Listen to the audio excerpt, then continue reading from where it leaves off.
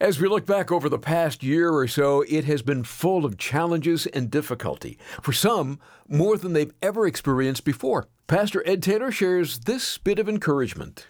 As I look at the world today and I look what we're involved in, I want to remind you, church, that we were born for this. Our birth date is such where we are to be on the planet Earth today in this environment with these challenges, with these setbacks. We were born for this. You were born for this. You were born again for this. And I know that there's this concern of isolation and having to pull back, but it's not God's will for believers to be isolated from this world. It's God's will that we infiltrate this world with the gospel of Jesus Christ. That's his desire. This is amazing grace. This is unfailing love. That you would take my place. That you would bear my cross. You laid down your life. That I would be set free. Oh, Jesus, I sing for all that you've done for me. When you're facing an impossibility, it's about that time many lose heart. But today on Abounding Grace, we'll learn that's the time to exhibit faith in God. And get this, the Lord has the strength you need to get through. That's one of the great lessons we'll glean from Abraham and Sarah's lives, recalled for us in Hebrews chapter 11. Before we get there, Pastor Ed Taylor says we can expect some strife along life's road. Strife is a part of life. And let me just say this in Abram's life, because if you see, Abram says, hey, look, we don't want any strife. In verse 9, the whole land's before you. Just choose something. You choose, and I'll choose the opposite. Just, we need to separate, and you choose first, Lot. Now, Lot, he chooses. He chooses the area of Sodom and Gomorrah. It's going to ruin his family. It's going to ruin his legacy. It's going to ruin his effectiveness. And yet, Abram just said, okay, you choose, and I'll choose the other way. We can't have this anymore. And I want to add one more thing before we move on, and that is sometimes God uses the strife in your life to get your attention, to cause you to cry out in prayer. It's sometimes God uses strife to cause humility and brokenness in your life. Other times God uses strife to remove someone out of your life. You see, in order for Abram to receive the promise we're going to read in a moment, he needed to have Lot removed from his life. That had to happen first. That's why we started. You go, Ed, where's this with Sarah and Abram? We're talking all about Lot. Well, I want to show you something. I want you to realize this. Sometimes there has to be a removal of someone out of our lives before we're able to move forward in faith. And God uses strife here to separate. It's not permanent. It's not a permanent separation, because when Lot gets in trouble, Abram's going to go save him. So it's not permanent. But sometimes in our lives, we have to let go in order to lay hold of. We need to let go of. In this case, Lot he loves the world more than he loves God. And it's affecting Abram. It's causing strife. Sometimes it's just a believer that just really they love the world more than they love you. They love the world more than they love God. And God says, look, I'm going to use strife to separate you for a season. I'm going to use strife to get you to myself, because the Bible tells us to separate ourselves, but I'm telling you, most of the time we don't like making that decision. Most of the time we don't want to make that decision. So what will God do? He'll use circumstances, he'll use strife to make that decision for us. Could be that it's not maybe a believer that's kind of backslidden that's affecting you. It could be an unbeliever. And God's using strife to get your attention and separate you for a season. Oh, it's not that you shouldn't have any unbelieving friends and pull yourself out of the world. Absolutely not. We're building bridges to a lost world. But in those close, tight relationships, God could be using strife to separate you from people so that you can hear and enjoy the blessings of God and receive fresh new promises so you can move forward by faith. Remember, the Bible says, do not be unequally yoked with unbelievers. 2 Corinthians chapter 6, verse 14. In 2 Corinthians 6:17, it says, therefore come out from among them and be separate, says the Lord. And there might be people in your life right now that are hurting you, not helping you. Taking, but not giving. draining but not developing. And they're sapping you of your spiritual strength and effectiveness. Those that don't encourage you but discourage you. Those that don't help you but tear you down. They don't build you up but cut you out. That you need to separate from them so you can hear the voice of the Lord. Because that's exactly what happens in verse 14. It says, the Lord said to Abram after Lot had separated from him, lift your eyes now and look from this place where you are, to the north, to the south, to the east, and to the west. And all the land that you see I'll give to you and your descendants forever. By the way, the descendants that are more than the sand of the seashore. I'll make your descendants as the dust of the earth. So if a man could number the dust, then your descendants could also be numbered. Arise, walk in the land through its length and its width, for I'll give it to you. And then Abram moved his tent, went and dwelt by the terebinth trees of Mamre, which are in Hebron, and he built an altar there to the Lord. There needed to be this separation before the promise came. And in life, you just need to expect conflict and division. In this church, you just need to expect it. You might come to a church and go, well, you know what? Coming into a church gathering, I'm not going to experience any difficulties, but we're not in heaven yet. We might get a taste of heaven, but we're not in heaven yet. Here you will experience all of the difficulties of the earth, of being a part of the world.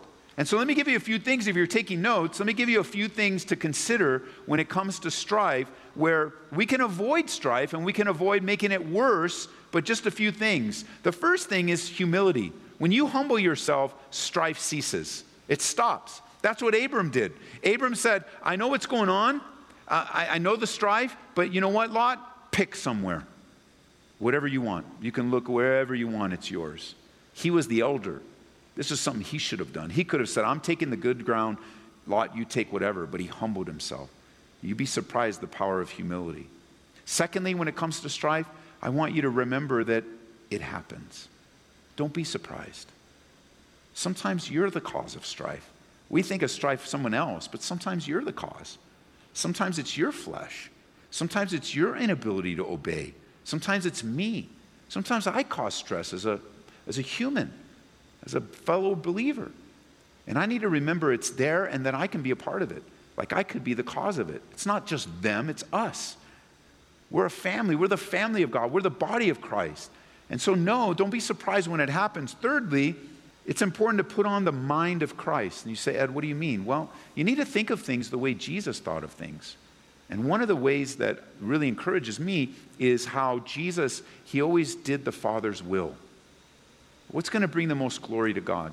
Think about what that would do for everything in your life besides strife. How it would help how you post and how you talk and how you write emails and how you treat people at work and how you serve your neighbor, just to glorify God and build the kingdom.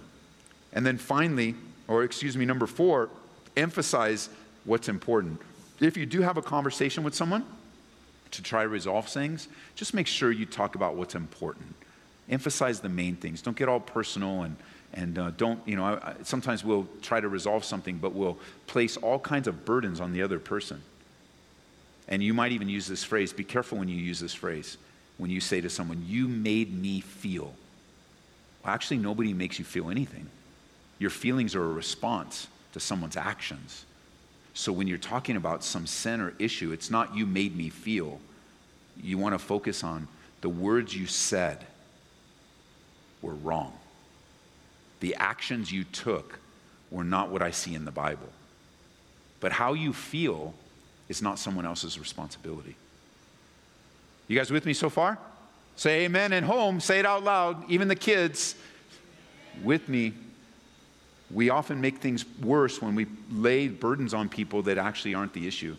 Lot gets to choose. He moves on. We get the promise of God. We see God interacting with Abraham. Lift up your eyes. Check this out. Why? Because they have a relationship. And then there's Sarah. And notice in chapter 18 of Genesis, this is so cool. Like chapter 18 now, there's this visitation, it says in verse 2, of 3 men. They come to deliver a promise. Many believe that one of these men is a pre-incarnate appearance of Jesus Christ, which is great according to verse 3. And then it says in verse 9, it says, where is Sarah, your wife? And he said, this is Abram talking, here in the tent. And he said, I will certainly return to you according to the time of life. And behold, Sarah, your wife, shall have a son. And Sarah was listening in the tent door, which was behind him. Now Abraham and Sarah were old, well advanced in age, which we already know. Sarah's 90, Abraham's in his hundreds. Sarah had passed the age of childbearing. Therefore, in the promise of God, what does Sarah do? Laughed within herself, saying, after I've grown old, shall I have pleasure, my Lord being old also? And the Lord said to Abraham, why did Sarah laugh, saying, shall I surely bear a child since I'm old? Is anything, if you don't have this marked already, you need to in verse 14, is anything too hard for the Lord? So answer this out loud, whether you're here or watching online. Is anything too hard for the Lord? No, absolutely not. And I know you have a lot of hard things in your life right now. And I know you have a lot of impossibilities. I know we don't have this exaggerated example like Sarah where she's 90 years old. The promise came earlier than that she would have a baby when she was past age. And obviously that's not the promise to us, but I wonder what impossibility. I can't help, when I hear that word impossible, think of a situation that's absolutely impossible in my life. It cannot be solved by humans at all. It can't be resolved by logic. It can't be resolved by by common sense. It can't be resolved by reasoning. It can't be resolved by begging. It can't be resolved by any other means than God intervening. And he's allowed that into my life for the last 7 years and more. It is impossible. And we've tried in human ways, and it doesn't work. Only God's going to be able to solve it. And I wonder what impossibility. You have a situation with your son right now, with your daughter. It isn't going to be your words. It's going to be your love. It's impossible. Only God can make this work. Only God can bring encouragement. Only God can help. And that's where they're at. They have a promise, but only God can do it. But then if only God can do it, is anything too hard for God? No. No, nothing's too hard for God. At the appointed time, he says in verse 14, I'll return to you according to the time of life, and Sarah shall have a son. But Sarah denied it, saying, I did not laugh, for she was afraid. And he said, no, but you did laugh. By the way, you know how you keep things inside. You know how you have an inside voice. You know how if you laugh, you might chuckle, you might be cynical inside. We may not know, but God knows. God knows. Everything's revealed. So it's not okay just to keep things in. It's better to repent and release things. But let's come back to Hebrews 11 as we wind down here. How is Sarah remembered? She laughed, she lied, and she doubted God. Genesis. She laughed, she lied, and she doubted God. And how is she remembered in verse 11? By faith, Sarah herself also received strength to conceive seed and bore a child, because she judged him faithful who had promised. Remember, this is the hall of faith and not the hall of failure. And you read Sarah, you might have known the scripture already in Genesis and go, by faith? What do you mean? She's a liar. She's a denier of God. She doubts God. She doesn't believe God's promises. She hides in the tent and laughs at God by faith. And haven't you found this to be true? There's always somebody to come along and remind you of your past. It's true. All of it's true. Sarah had faith and had a baby at 90 years old. She also had time of doubting. She also had an episode of lying. She also had issues with her laughter and not being honest about it and laughing at the promises of God. She had the kid. Remember what they name him? Isaac. What does his name mean in Hebrew? Laughter. Because it was funny. The whole thing was funny. Didn't you get to a place sometimes in your life you just look back and go, man, Lord, I chose to go the hard way. I could have gone the easy way, but I went the hard way. And you just got to laugh and go, oh, Lord, I need a sense of humor. I want to go the easy way. Because you can go the easy way, you can go the hard way. You choose. And here we are. We have faith of Sarah. She believed God. She believed her husband. She doubted. She lied. She struggled. She wondered. She had a baby according to the promises of God. Because not even your weaknesses will hold back the promises of God. And she made it to the hall of faith. Even though she didn't see the fullness of the promise to Abraham, mark these words in verse 13.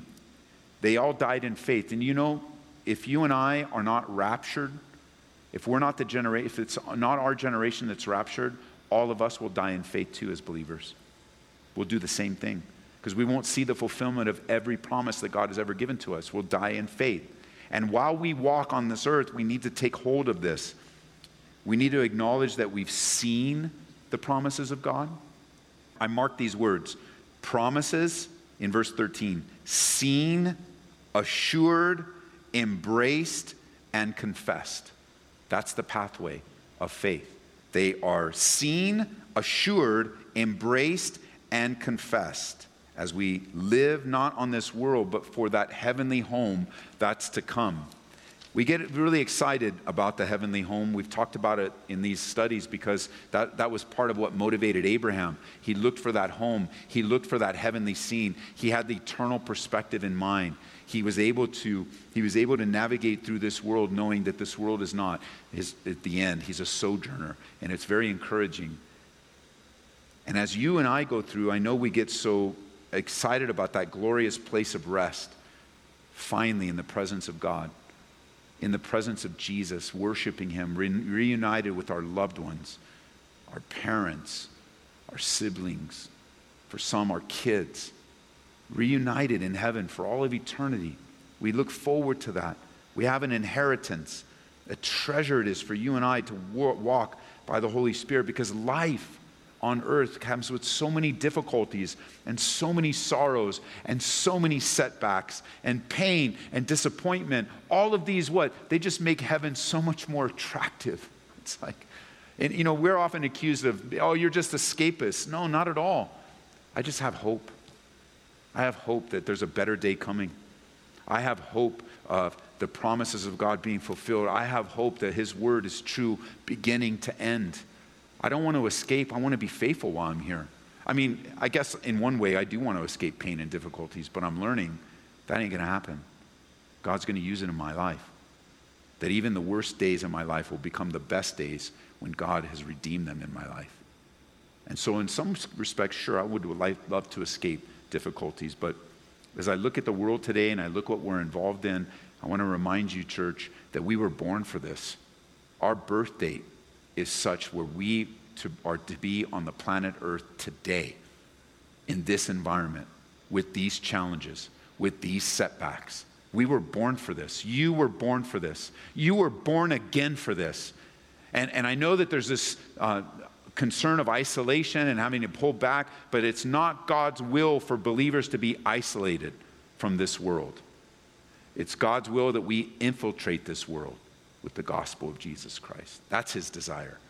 The solution to the problems is not to isolate ourselves. The solution to the problem is to find open doors, to learn from Sarah, to learn from Abraham, to make that daily conscious decision to look forward and not backward. I hope you didn't miss that. It says in verse 15 that if they would have looked backwards, they might have gone back. Do you notice that? It says, truly, if they called to mind what country they came from, then they would have had opportunity to return. We got to learn to look forward. It's the upward call of Christ and call of God in Christ Jesus. It is forgetting those things that are behind. It's into faith we go, following God. And Sarah shows us, yeah, she's not perfect. She made mistakes. Abraham made mistakes. He made huge mistakes with his wife that would cause any woman to doubt him, any woman to doubt her husband. But how does she go down in Hebrews? A woman of faith. It's the same thing going to happen in your life. You're going to be that woman of faith, ladies, by taking all the circumstances into account as you choose to obey God. And you're going to become that man of faith, guys, as you choose to follow God, no matter your failures, moving forward. The world needs you. The world needs you. And you need the world. And you're like, man, Ed, I need the world like a root canal. Like, yeah, I really need the world. I want to go to heaven. And who likes root canals? I don't like root canals personally. However, I like the result. I needed one. I got one. Dentists did their thing. And now I know that that's going to be a place of healing and no longer a source of pain in my life. Sometimes you need a root canal. And you always need the world. And think about it this way. You can exchange the world system and the people in this world with family. Because you were born into the family you're in right now. Or adopted in like I was. And you can't choose your family. God chose your family for you. You can even exchange world family with church family. God chose your church family. You didn't choose it. Now, I know there's some discussion while I was visiting churches and checking out churches. Sure. But if you're a real believer, God led you to this church or that church. God led you. It's his choice. The church you want to find is the one God chose for you, not the one that you chose. Well, I like this and I like that and I like all these things. Great. But does God like it? Is that where God wants you? Because when you have that confidence, you get through anything. And you exchange, you need the world needs you. You need your family needs you. You need your church family needs you. It all fits. Why do we need the world? Why do we need the family? Because God uses the world, the family, the church family to train us. The difficulties train you. The hardships train you. The joys, you get a taste of heaven. We're worshiping and exciting and it's awesome. And then that's a taste of heaven. But also you go through the difficulties and the hardships and you get through them. You need the world needs you. What does the world need you? Because you're the salt and the light. You're able to pause when you're there at the drive-through window of McDonald's and the gal that's taking your money, you're talking about the current events and she says, I'm really scared right now. And you pause there and you say, well, can I pray for you right here? You there and me in my car, I want to pray for you. Because I know it's a scary time and it's an uncertain time. But I want you to know I'm a little less scared than you. Well, why? Because I have a relationship with the one true God. And by faith, we'll get through this. By faith, we can look back, can't we? I can look back in my life and been through some really heavy-duty stuff. And I just shared that with you in the past tense, didn't I? I've been through. Why have I been through? Because God got me through. And it's past. And God's going to do the same thing in our lives. By faith, Sarah receives strength. And the same is true for you and me. That's Pastor Ed Taylor on Abounding Grace. And Ed, before we let you go, I really like what you said a moment ago. By faith, we'll get through this. And that applies even in a pandemic, doesn't it? Wow, here we are thinking that the pandemic is over. And now these new variants are up and new things are happening. And I just read today that Israel's delaying their opening even longer into August. And yes, we'll get through this. We'll get through this, whether it's pandemic related. We'll get through this, the pain of a prodigal child. We'll get through this, the difficulty of grief and sorrow. We're going to get through this together. The Lord is faithful. The Bible says that he will perfect that which concerns us. The Bible tells me that what God has started, he will be faithful to complete. And we'll get through this. And it's good that we get through this by faith and not by taking things in our own hands. We won't get through anything by taking things in our own hands. We'll make it worse. So stop right where you are. Ask God for a special anointing of faith as you wait upon the Lord, as you trust him, and as you look forward to what God has for you in the future. Now, one more thing, Larry. By faith, we'll get through this. One of the things that's super important, listen, guys, one of the things that's super important is that we look backwards and are reminded of the times we did get through things, especially when we thought we wouldn't. The Lord is faithful, and he'll get you through this one. Thanks again, Pastor Ed. And listening friend, if you'd like to hear this message in its entirety, just visit aboundinggraceradio.com. It's titled, By Faith, Sarah and Abraham Waited on God. It's also available through the Calvary Church app. Just search for Ed Taylor in the App Store or Google Play. Depression. If you've not experienced it yourself, I'm sure you know of someone who has. And yes, even Christians struggle with depression. We want to share an excellent book on the subject called Depression, Looking Up from the Stubborn Darkness, written by Edward T. Welch. We'll gladly send you a copy today when you support Abounding Grace with a gift of $25 or more. Call toll-free at 877-30-GRACE. Again, we're at 877-30-GRACE. You can now order resources like this online at calvaryco.store. That's calvaryco.store. Please also remember, it is your financial support that helps us do what we do here at Abounding Grace on this station and many others like it. You can make a secure donation online at aboundinggraceradio.com. Have you been blessed by this ministry? If so, we want to hear about it. And it's easy to share your thoughts and prayer requests at aboundinggraceradio.com. Scroll down to the bottom of our homepage and connect with us. We'll return to Hebrews next time out on Abounding Grace with Pastor Ed Taylor. We'll see you then. This is amazing grace. This is unfailing love. That you would take my place. That you would bear my cross. You laid down your life. That I would be set free.